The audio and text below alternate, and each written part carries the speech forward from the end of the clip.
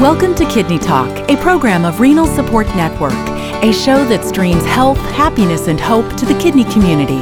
You can download all Kidney Talk shows from iTunes and find a variety of resources to help you navigate this illness at rsnhope.org. Please welcome your host, Lori Hartwell, who has lived with kidney disease since the age of 2. Well, welcome to Kidney Talk, everyone. Today we're going to be speaking about a very important topic. It's a topic that I have had to follow my entire life, and that is how sodium, salt, impacts my life. Everything is about salt and sodium. When you have kidney disease, you have to understand it and know, what foods carry it and how it impacts your health. So today I'm excited. We're speaking to Robin Russell. She's a Fresenius Medical Care lead dietitian out of Plano, Texas, and she's going to give us the skinny on salt. Hi, Lori. Thank you for having me. Well, tell us a little bit. There's sodium and then there's salt. So can you explain what the difference is, if there is, and what is it actually? Well, that's an interesting question to start with. So a lot of times we use the two words interchangeably, just kind of loosely, but really salt refers to the thing that you see on the table because that's sodium chloride. Okay. And sodium could be in our foods, but it may not necessarily be sodium chloride. It could be something, a lot of us have heard of monosodium glutamate. Yeah, that MSG stuff that gives you a headache after you eat it. Yes. It gives me a headache. And then other ingredients too. So it's added to our foods as a preservative, and that could be, in different forms of sodium.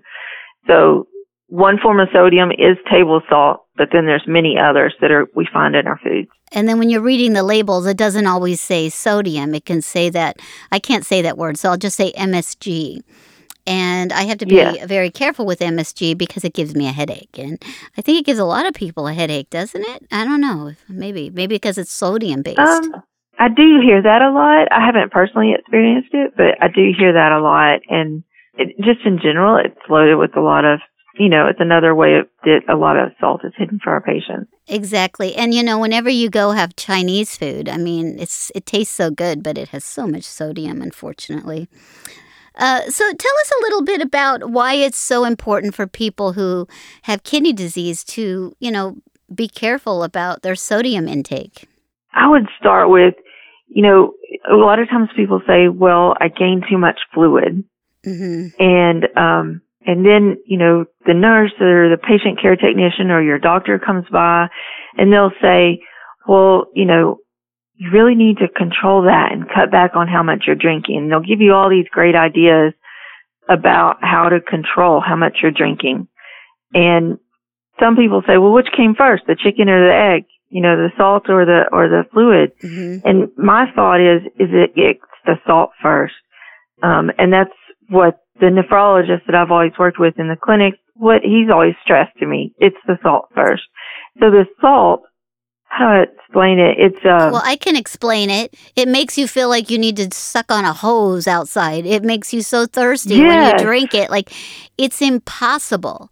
And I remember there is a doctor by the name of Dr. Belding Scribner, and he was the grandfather of dialysis. He created the first access for dialysis, and he always stressed exactly what you and your nephrologist stress, is that sodium, it's impossible to control your thirst if you don't control your sodium. So you are fighting a losing battle if you don't manage your sodium.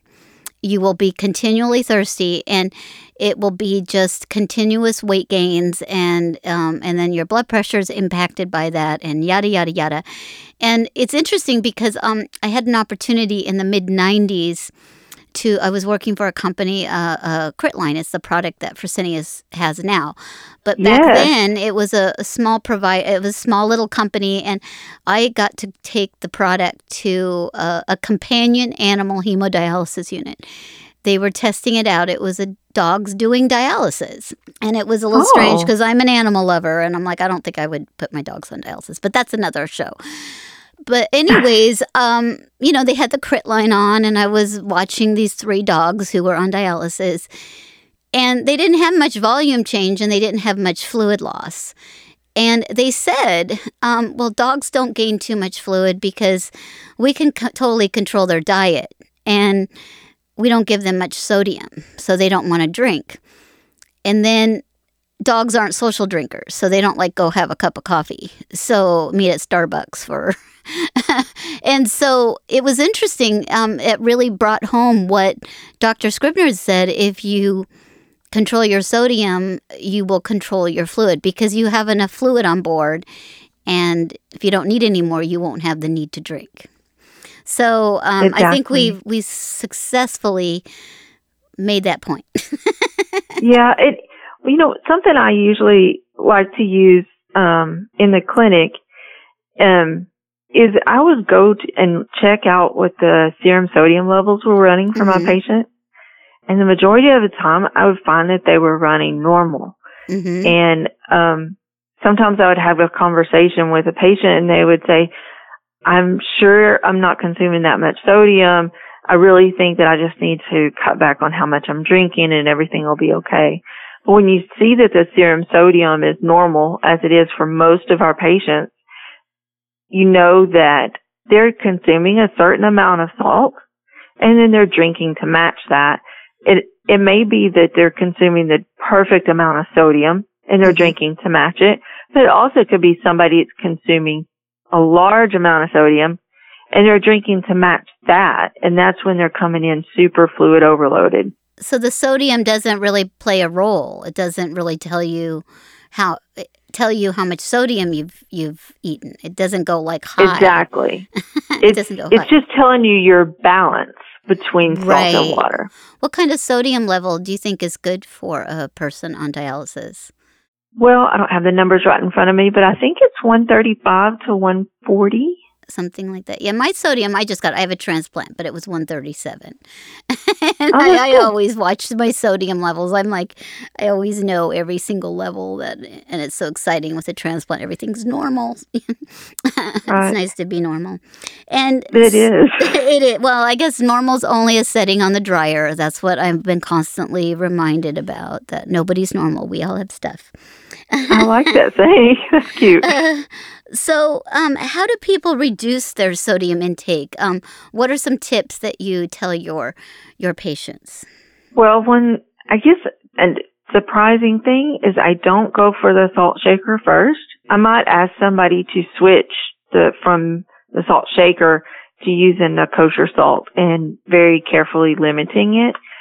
But really, 5 to 10% of our sodium intake is coming from the salt shaker. The majority is coming from processed foods.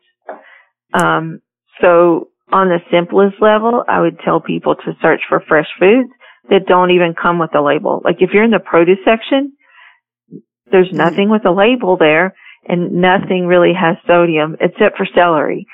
So those fresh fruits and vegetables are all sodium-free choices. That's interesting why celery has sodium. Like, why is that? It is. Because it was meant to be a dip vegetable? They had to put salt in it? It's meant to be a dip.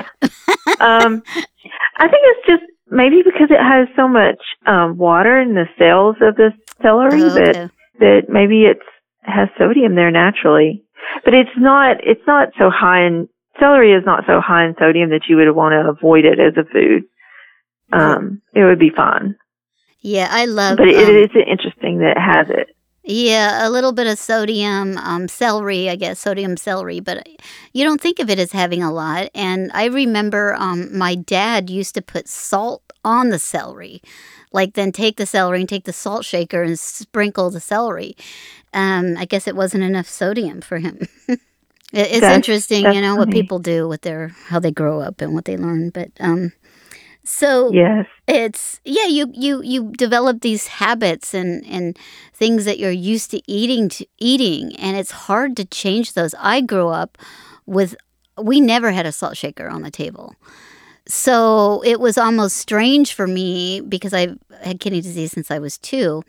I always had to eat a low sodium diet until I got transplanted. And currently right now, I need to eat a moderate amount of sodium to just keep my pressure at 110. So it's a total switch for me. Like when I went in to see the transplant doctor, goes, well, I want your pressures above 110, and if they're not, you eat some chips. And I'm like, really? A doctor told me to eat some chips, and he's my favorite doctor, by the way. He told me to eat chips.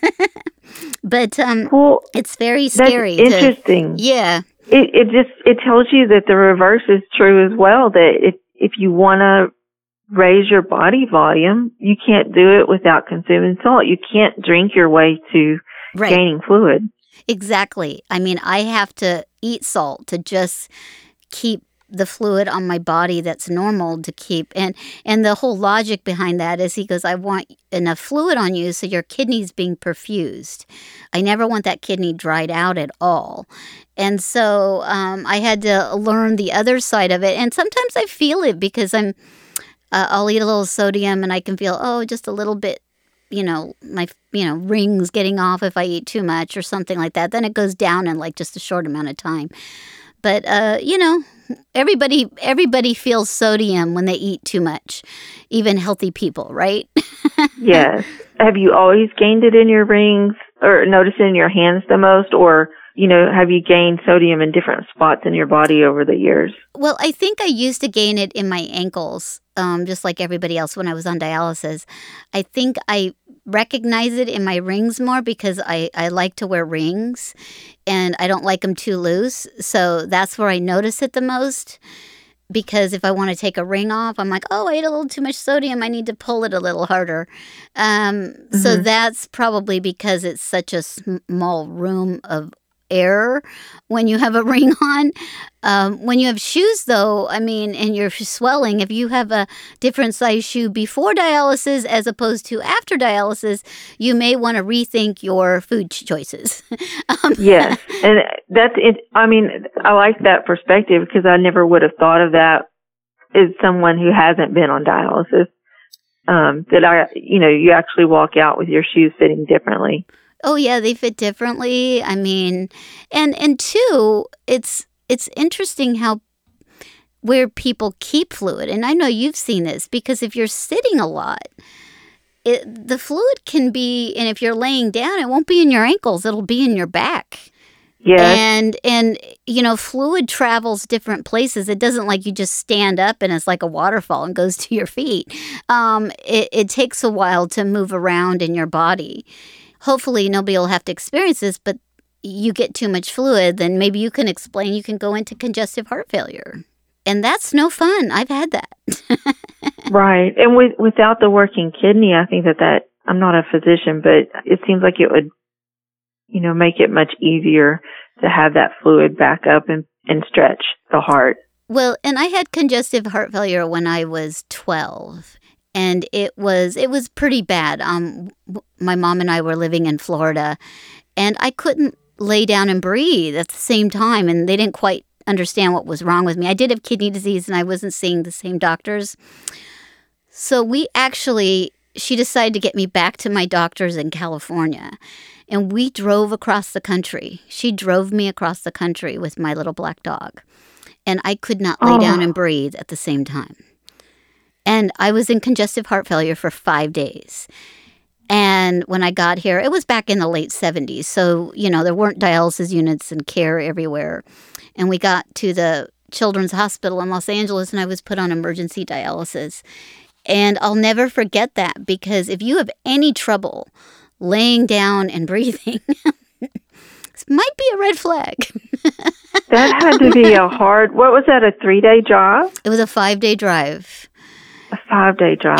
Oh my gosh. And I was in and then 12 years. Yeah, I'll never forget that. And my mom, she was doing the best she can, but she just was focused on getting me back home. She didn't want to get me to like an emergency room because I had really high blood pressure. And, a lot of people didn't understand pediatrics with kidney disease. And a lot of them still don't today if you go to emergency room. They might have treated me differently than somebody who knows me as a pediatric nephrologist. So, I lived to tell the tale, but I do remember that feeling of I couldn't lay down and breathe. So I slept against a window during the day when she drove me. And I'm looking back, I'm like, what was my mother thinking? I have to say that, like, what was she thinking where I couldn't lay down and sleep at night? But obviously we made it. So Robin, one of the things that's interesting that happens during dialysis is, you've gained a lot of fluid, and then because of the sodium intake, or you just, and most likely it's from the sodium intake, because definitely if you're eating a lot of salt, like we said, it's impossible to stay away from fluid. But then you go on dialysis and you gain X amount of weight. And I've seen people gain 5 kilos. I'm sure you've seen it. And you can only take a certain amount of fluid off per hour. It's just not safe to take it all off if you've gained too much. But then you end up crashing because it's too aggressive a fluid removal for what your body can take. And then you give saline. And saline has sodium in it. And does that increase your thirst? Well, the sodium, the saline that you receive is balanced between salt and water already. Okay. However, I think what happens a lot of times is, I'm not sure that they're using as much as they used to, but they would increase the sodium in the dialysate to draw more fluids off more quickly when you came in heavy. Right. And that led to probably more of these crashes that you're talking about. And it also led to people leaving really thirsty. But the bad thing about the administration of saline is just that you work so hard to sit there for, how long to pull off a kilo or 2 kilos. And now here we are giving it back in, 200 milliliters at a time. So it'd be very easy to receive a whole liter back. Right. And then you go back to the treatment. It's a vicious cycle. Yes. Well, and what happens if you start crashing a lot on dialysis, you feel like dialysis is making you sick, but it's not actually the dialysis that's making you sick. It's the fluid gains that's making you sick. Would you agree with that? Yes. And so that's an interesting thing about the symptoms of being too dry or the symptoms of being fluid overloaded. They cross over and they look the same a lot of times. So it makes it a little bit difficult to figure out where you're at. And I hear patients a lot of times will come in and say, I'm cramping now, or I'm getting nauseous, and they feel like that's a sign that they are now dry or going below their dry weight, and they're asking that their dry weight be increased. And in some cases, if they were assessed, you find fluids, and maybe the opposite's true. But we don't want anybody to hurt during the treatment. And so if that's the case, the answer may be to maybe run slower, but a little bit longer for a period of time, or maybe come back the next day, and just kind of do some catch-up treatments.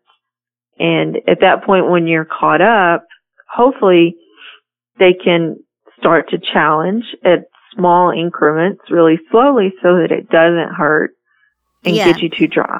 Well, and it is because when you feel too dry, then you feel like, and what's interesting is I full disclosure here, I did work for the Crit line in the 90s, and I absolutely love that product.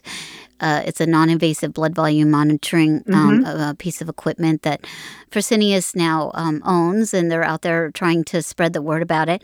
But it's always been amazing to me. I just still don't understand why it's not a standard of care. It just boggles my mind. But it's so we actually have a lot of it in North Texas. Yay! Yes, because it tells you your refilling rate of how you're responding to fluid removal, and it's. When I had to go back on dialysis, it was wonderful because I could tell by my UF rate and looking at the change in blood volume how fast I was pulling fluid out of my intravascular structure. And that gave me a sense of comfort because I've crashed before. And when I'd crashed before, it was usually because I had a steep drop in blood volume, not a gradual decrease in blood volume. So by watching that tool, it would really benefited me to just feel a little better because you don't have any warning when you're going to crash. That's what's kind of scary. You just all of a sudden you're okay, and then all of a sudden you're not.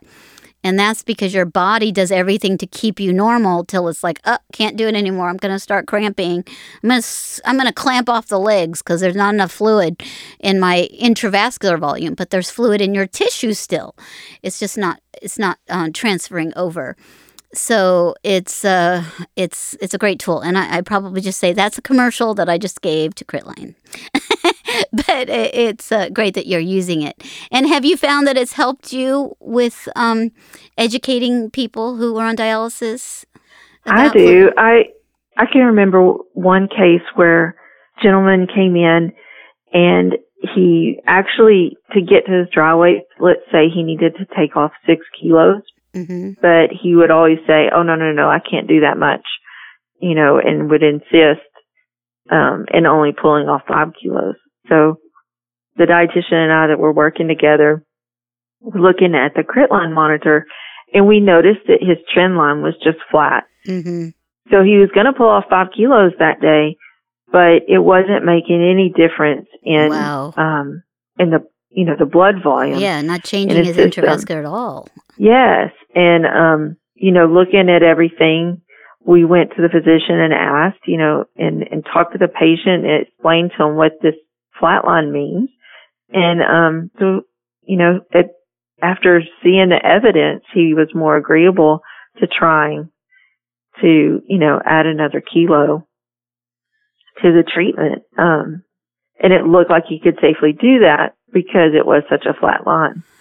Well, and it's interesting because people, I'm constantly educating my peers that, if you're in the hospital and you're not eating the same, you can lose real weight and fluid just takes that place and you're not the wiser until you're symptomatic. And the same is true if you start eating more and feel better, or your dry weight can change to go up and down. So it can go both ways. I'm glad you brought up the hospital, because that's what we see happen a lot of times, is we don't really know what the right weight is when somebody comes back from the hospital. And sometimes you'll see, like, you're looking at the numbers and you're thinking, oh my gosh, they're doing so good. They're not gaining as much fluid as they used to. Right. And we're just taking them back to the same dry weight over and over. But you see other symptoms adding into that. And I always like to look at, well, what does the patient tell me about their appetite and their eating and things like that? And a lot of times, if you've been sick and in the hospital, you don't feel like eating as much. And so it's, common that you would lose weight at that point. But it's like the reality of the weight loss has already happened. Right. And us and our human brains are just back here going, oh, you lost weight. Exactly. I was in a hospital stay where I lost like 10 pounds over the course of a month. And it was, you would never have noticed it, but it was, when I was on dialysis, that's a lot of weight to, carry fluid in. So let's go a little bit back to salt. I kind of wavered over there into the Critline, because I do think that the more people who are on dialysis who understand it, and they can be more engaged in their treatment and understand how, if you're on dialysis, like you said, the gentleman for, the time for removing 5 liters and not even dipping into his intravascular volume. He's going to end up with left ventricular hypertrophy or, a heart attack. So it's so important because fluid is really, I think one of the biggest issues that people with kidney disease have to worry about for their overall health. Can I mention one more thing? Sure. I really think that I like to encourage people to look at the things on the dialysis machine and ask to look at them. Exactly. What is a sodium level? What is the temperature level? Yeah. I know all those things. Yeah, and if there's room in the lines to just turn your dialysis machine just 45 degrees towards you, ask, so you can see what those screens are looking like and get used to, asking them what does that do? What does this do? Well, when I talked to a lot of people about going on home dialysis, and I was on home dialysis. I did dialysis for 13 years, and 10 of those years I did home dialysis. So I did 1 year of home hemo and 9 years of PD. And, sometimes it's sad, and I can relate to it, but when you don't feel good, you just want somebody else to do your laundry. You don't even want to look at the machine. You don't want to look at the dryer. You don't want to look at anything. You want somebody else to do your laundry. And inevitably, it's not folded right. It doesn't always come out of the dryer right. But when you get involved as a patient and you really understand what's going on, and you're able to have more consistency through your care because you don't always have the same healthcare professional. But one thing that is consistent is, you're at every treatment, so you can help guide it and understand it. And I think I've made a lot of my treatments better because I've had to have another treatment somewhere else, and I could say, hey, and know things about how the treatment affected me, so I could participate in my care, and it made my care better. And I'm still here after 51 years with the illness, so there's that too. Well, I love your laundry analogy. Like, where's she going with this? It is true though. It's part of the reason why I don't have a maid. Well, it's something, it's something to be said for that when you don't feel well, or I'll just let somebody else do it. And I certainly get that, because sometimes you don't feel well, or you think somebody's smarter than you. Nobody is smarter than yourself about your own body. And but it does get. Sometimes, I always use this analogy too, is that if you just bury your head under the covers, then the monsters will never see you. You don't have to deal with it. And if you don't look at the machine, it helps you kind of maybe forget that you're on dialysis. Like, you can pretend it's not there. But, that doesn't work long term, in my opinion. You need to be involved, know your prescription, know as much as you can, taking your blood pressure at home, yada, yada, yada. And which leads me to the next point of, you need to know how to read labels when you go shopping. So maybe we can talk a little bit about how do you, we talked a little bit at the beginning about a label, but anything with salt that has significant salt, other than celery is an exception, is going to have a label on it. Yes. So with the labels, I would say the first thing you see is when you get to the sodium line, there's going to be two different numbers. There's the milligrams, and then there's the percentage. Okay. And I think a lot of times people are like, which one should I look at? But a good rule of thumb, if you're just asking yourself, okay, is this food reasonable in the amount of sodium? Is you can compare the milligrams to the calories. And if the milligrams are higher than the calories, then you're getting into a higher sodium food. Well, that's easy. That's easy, yeah.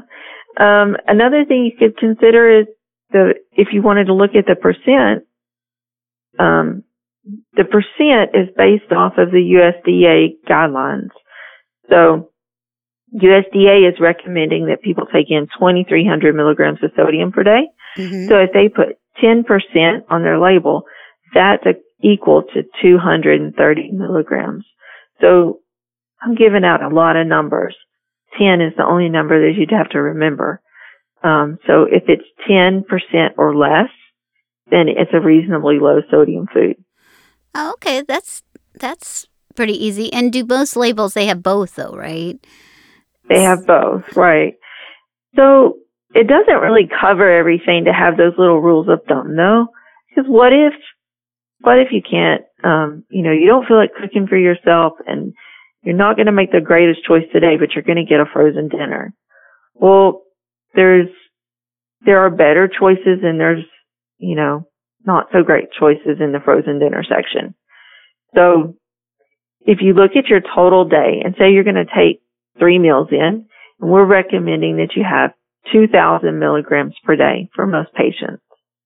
So I would divide that by 3 and say 600 per each meal is reasonable. And if you have one large meal a day, then make that the meal that you have 800 milligrams. Okay. That sounds like a good way to slice it up. Mm-hmm. So if I'm going to, shop for my frozen dinner, then an 800 milligram frozen dinner would be the highest I could go. Well, and I found when I was on dialysis, Weight Watchers has the best lower sodium meals. just an FYI out there. But any of the like dietary meals, they also try to limit sodium, I found, as opposed to, Marie Callender's chicken Alfredo. It's probably not what you're supposed to have. Yeah, that one's not great, yeah. But I did find like they had some fish and rice and some different choices. And I'm a big lemon fan, so I always put lemon on everything, which is renal friendly. And it helps quench your thirst, too. I mean, I feel like it's satisfying, so you don't need so much water. And then there's all those different sodiums that are listed. What are some of the disguised names of sodium that you might see on the label? In general, I would say even a disguised sodium should be included in that sodium. Oh, yeah, that's true. We're getting too much in the weeds. You don't need to go read the labels. Yeah, don't get in the weeds. Just look at the, remember lesson 10. Were you going to ask about potassium? Because a lot of times they are adding potassium to our foods, and those are hidden. Yes, the potassium, because they add phosphorus. They add all this stuff you don't need. That's why it's better to shop on the outer edges of the store, right? Just stay on don't go on the inside of the aisles. Stay on the outside aisles, because once you go down a snack aisle, they actually know how to tempt you. Like, I cannot live unless I have that. I mean, it really, they spend a lot of money on marketing. So it's better to just avoid those aisles. Yeah, I do skate through those parts, but I'm human too. So. I know. They have, they're always calling you, because sweet and savory. If we could take a quick tour through the grocery store, we've already known that the produce section is safe, right? Mm-hmm. And then you come to the meat section, and if you have raw cuts of meat, those are certainly better choices than anything that they've seasoned.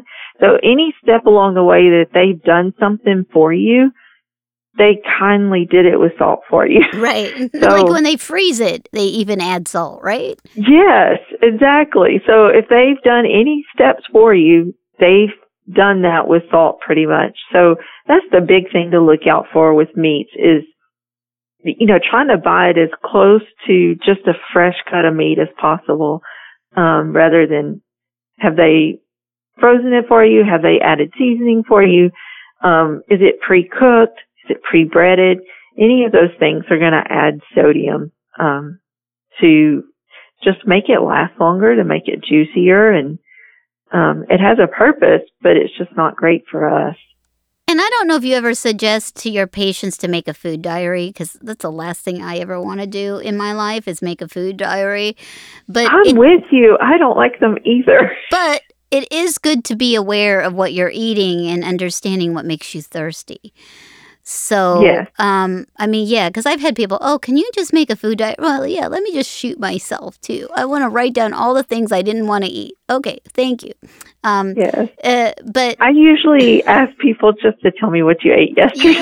Yeah, it's good to jot it down and understand if you're not familiar. I mean, I think a food diary is good for, especially like if a family member is trying to help out. Somebody is to really write down what they're eating so that they can express to the dietitians what we're eating. But I think, I think for me, and what you're saying is so much more practical. You need to know the basics of food and understand them, and then make choices for your menu, as opposed to eating all this different stuff. And they're saying, well, you're having a high sodium salad dressing, you're having, frozen turkey, which you could have fresh turkey, all the different things. And when they don't give you that detail that it was frozen, they just say I had turkey. And lunch meat is like the worst. Like, it's better to get fresh sliced turkey from the deli. And they have some that's low sodium, because I actually buy that one. I like that one better than any other type of deli meat. I still buy the low sodium turkey, which is usually an option in most delis. It is. And they do make some natural lunch meats now that won't have added phosphorus, but they're still going to have maybe 400 milligrams of sodium in them. So I think that those are some good options too, because they're, not quite as expensive as the deli. Right. Typically though, it's kind of shocking to me when you look at, how many slices of lunch meat do we put on our sandwich? Maybe 3? And that's only about maybe 6 to 9 grams of protein. So I'm always trying to look for other ways to get in more protein as well. Right. So we have so many things to manage. If you like tuna is a great thing, because it's easy and you just open up, especially if you can catch the new foil packs on sale rather than the can. You don't even have to get out a can opener. I like tuna. I like turkey. I like, ham, no. Don't go after the ham. That's not a good idea. I haven't seen a low sodium ham. I said, don't even go for it. Don't even try it. Don't even attempt to go for a ham sandwich if you're trying to control your sodium. Yes. And maybe we can wrap up because this is a lot to talk about. But what about salt substitutes? I think I know the answer to this, but I'm gonna let you answer it. Yeah. Well, so salt substitutes are traditionally like brand names like No Salt or New Salt. Mm-hmm. What they do is they give you that salty flavor, but instead of putting sodium chloride, they put potassium chloride. And right now it's so, there's a lot of public information out there about reducing sodium in the diets. So the food companies have caught on and they're remaking a lot of the foods with lower sodium, with the trick of they're actually replacing the salt with potassium chloride in the packaged foods. Them evil Knievels. Yeah. And then we're waiting still for potassium to be added to our food label where we can actually see the milligrams. You mean the phosphorus or the potassium? Phosphorus. Well, I would love phosphorus, but it's only potassium right now. Oh, yeah. Yeah, they need to add phosphorus because they're adding it everywhere.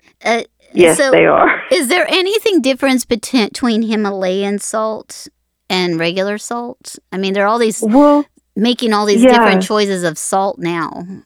But I just say stay away from the salt. But like if you say Himalayan salt or sea salt or kosher salt, the big difference for all of those and then table salt is really the grain size. Oh, them being sneaky. And so a lot of times you'll read things that'll say, oh, well, sea salt or Himalayan salt or kosher salt is lower in sodium. But the truth is it's lower than sodium because the bigger grains, you can only put a few big rocks in the same space as, if you had gravel. So the table salt is more like gravel and you can get a lot of gravel in the same space. Versus there's going to be holes in between big rocks. And that's what the sea salt is. That's all it is. It's just marketing, different sizes of salt. So you could get the big salt. By weight, they're the exact same, but by volume, they are less. And so it does make you measure a little bit less out if you're using kosher salt. And the other benefit that I see to those is that the bigger grains, your tongue knows it when you taste it. And so you tend to not need as much of it to get the same salty flavor that you were looking for. Well, and it is. It's now you have all the cooking shows on and they talk all about all these different salts. So maybe we can wrap up with what kind of herbs do you think are best to help with flavor? And, I love Mrs. Dash. I'm going to throw that out there right now. I use Mrs. Dash a lot. That's a great option for people. But any tricks you have? Well, I really like garlic. I think that garlic powder has a little bit of that salty flavor that we enjoy. Definitely if you're going to do like garlic powder, onion powder, be careful not to get the ones that say salt. I would steer clear of most of the mixed blends other than Mrs. Dash. There are a few other brands out there that do make nice blends that don't have added salt, but you really need to read those labels carefully when, buying blends other than Mrs. Dash. The other thing is I find all the time some people are turned off by Mrs. Dash, and the way that they were introduced to it was as a little packet on the side of their eggs at the hospital. Have you had that? Oh, I have. It's nothing like eggs at the hospital. You lost me at eggs at the hospital. Oh, yeah. I'm sorry. That's gross. It's gross. I never order it. I never have. I have one hospital that lets you order food, and another hospital I go to, they bring you food.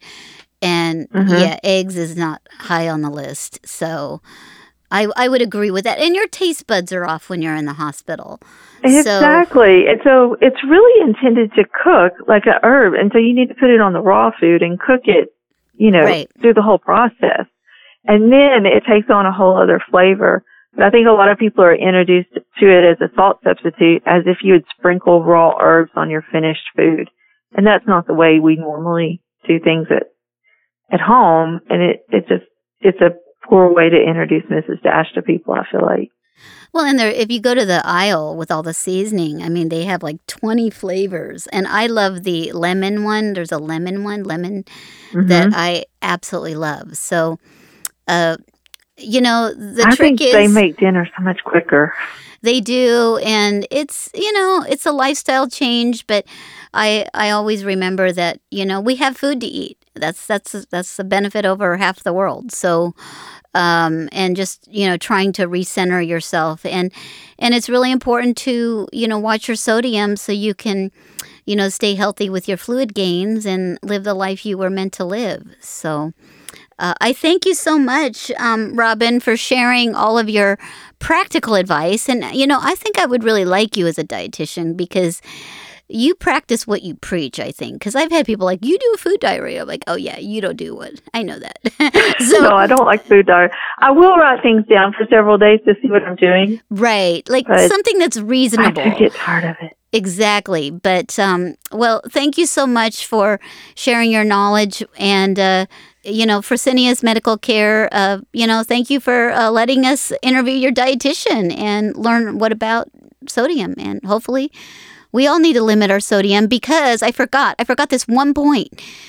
When you have too much fluid on, it raises your blood pressure, everybody. So a lot of blood pressure issues are related to too much fluid. So I forgot to say that. When we use the Critline machine really well, we find that blood pressure is controlled. Exactly. With fewer medications. Well, and what's interesting, I will say, when I got my transplant, and then when I went on peritoneal dialysis, I always had blood pressure problems on hemodialysis.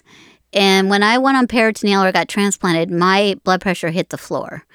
It was like 110/70. So PD really managed my fluid well. I could drink more and I could take it off regularly because we were doing the treatment daily, but it really showed me that all of my incidents with blood pressure was related to fluid. And I don't take any blood pressure medicine at all. And I didn't take any blood pressure medicine when I was on peritoneal. But on hemo, sometimes I needed it. And so people need to really understand how that impacts your treatment. So, well, thank you so much, Robin. And we'll look forward to seeing you in the future. Okay. Thank you so much, Lori. Thanks for listening to Kidney Talk, a program of Renal Support Network. Please make sure to find us on Facebook or sign up for our newsletter at rsnhope.org. Kidney Talk is intended for informational purposes only. It is not intended to be a substitute for professional medical advice, diagnosis, or treatment from your physician. Always seek the advice of your own healthcare provider regarding your medical condition.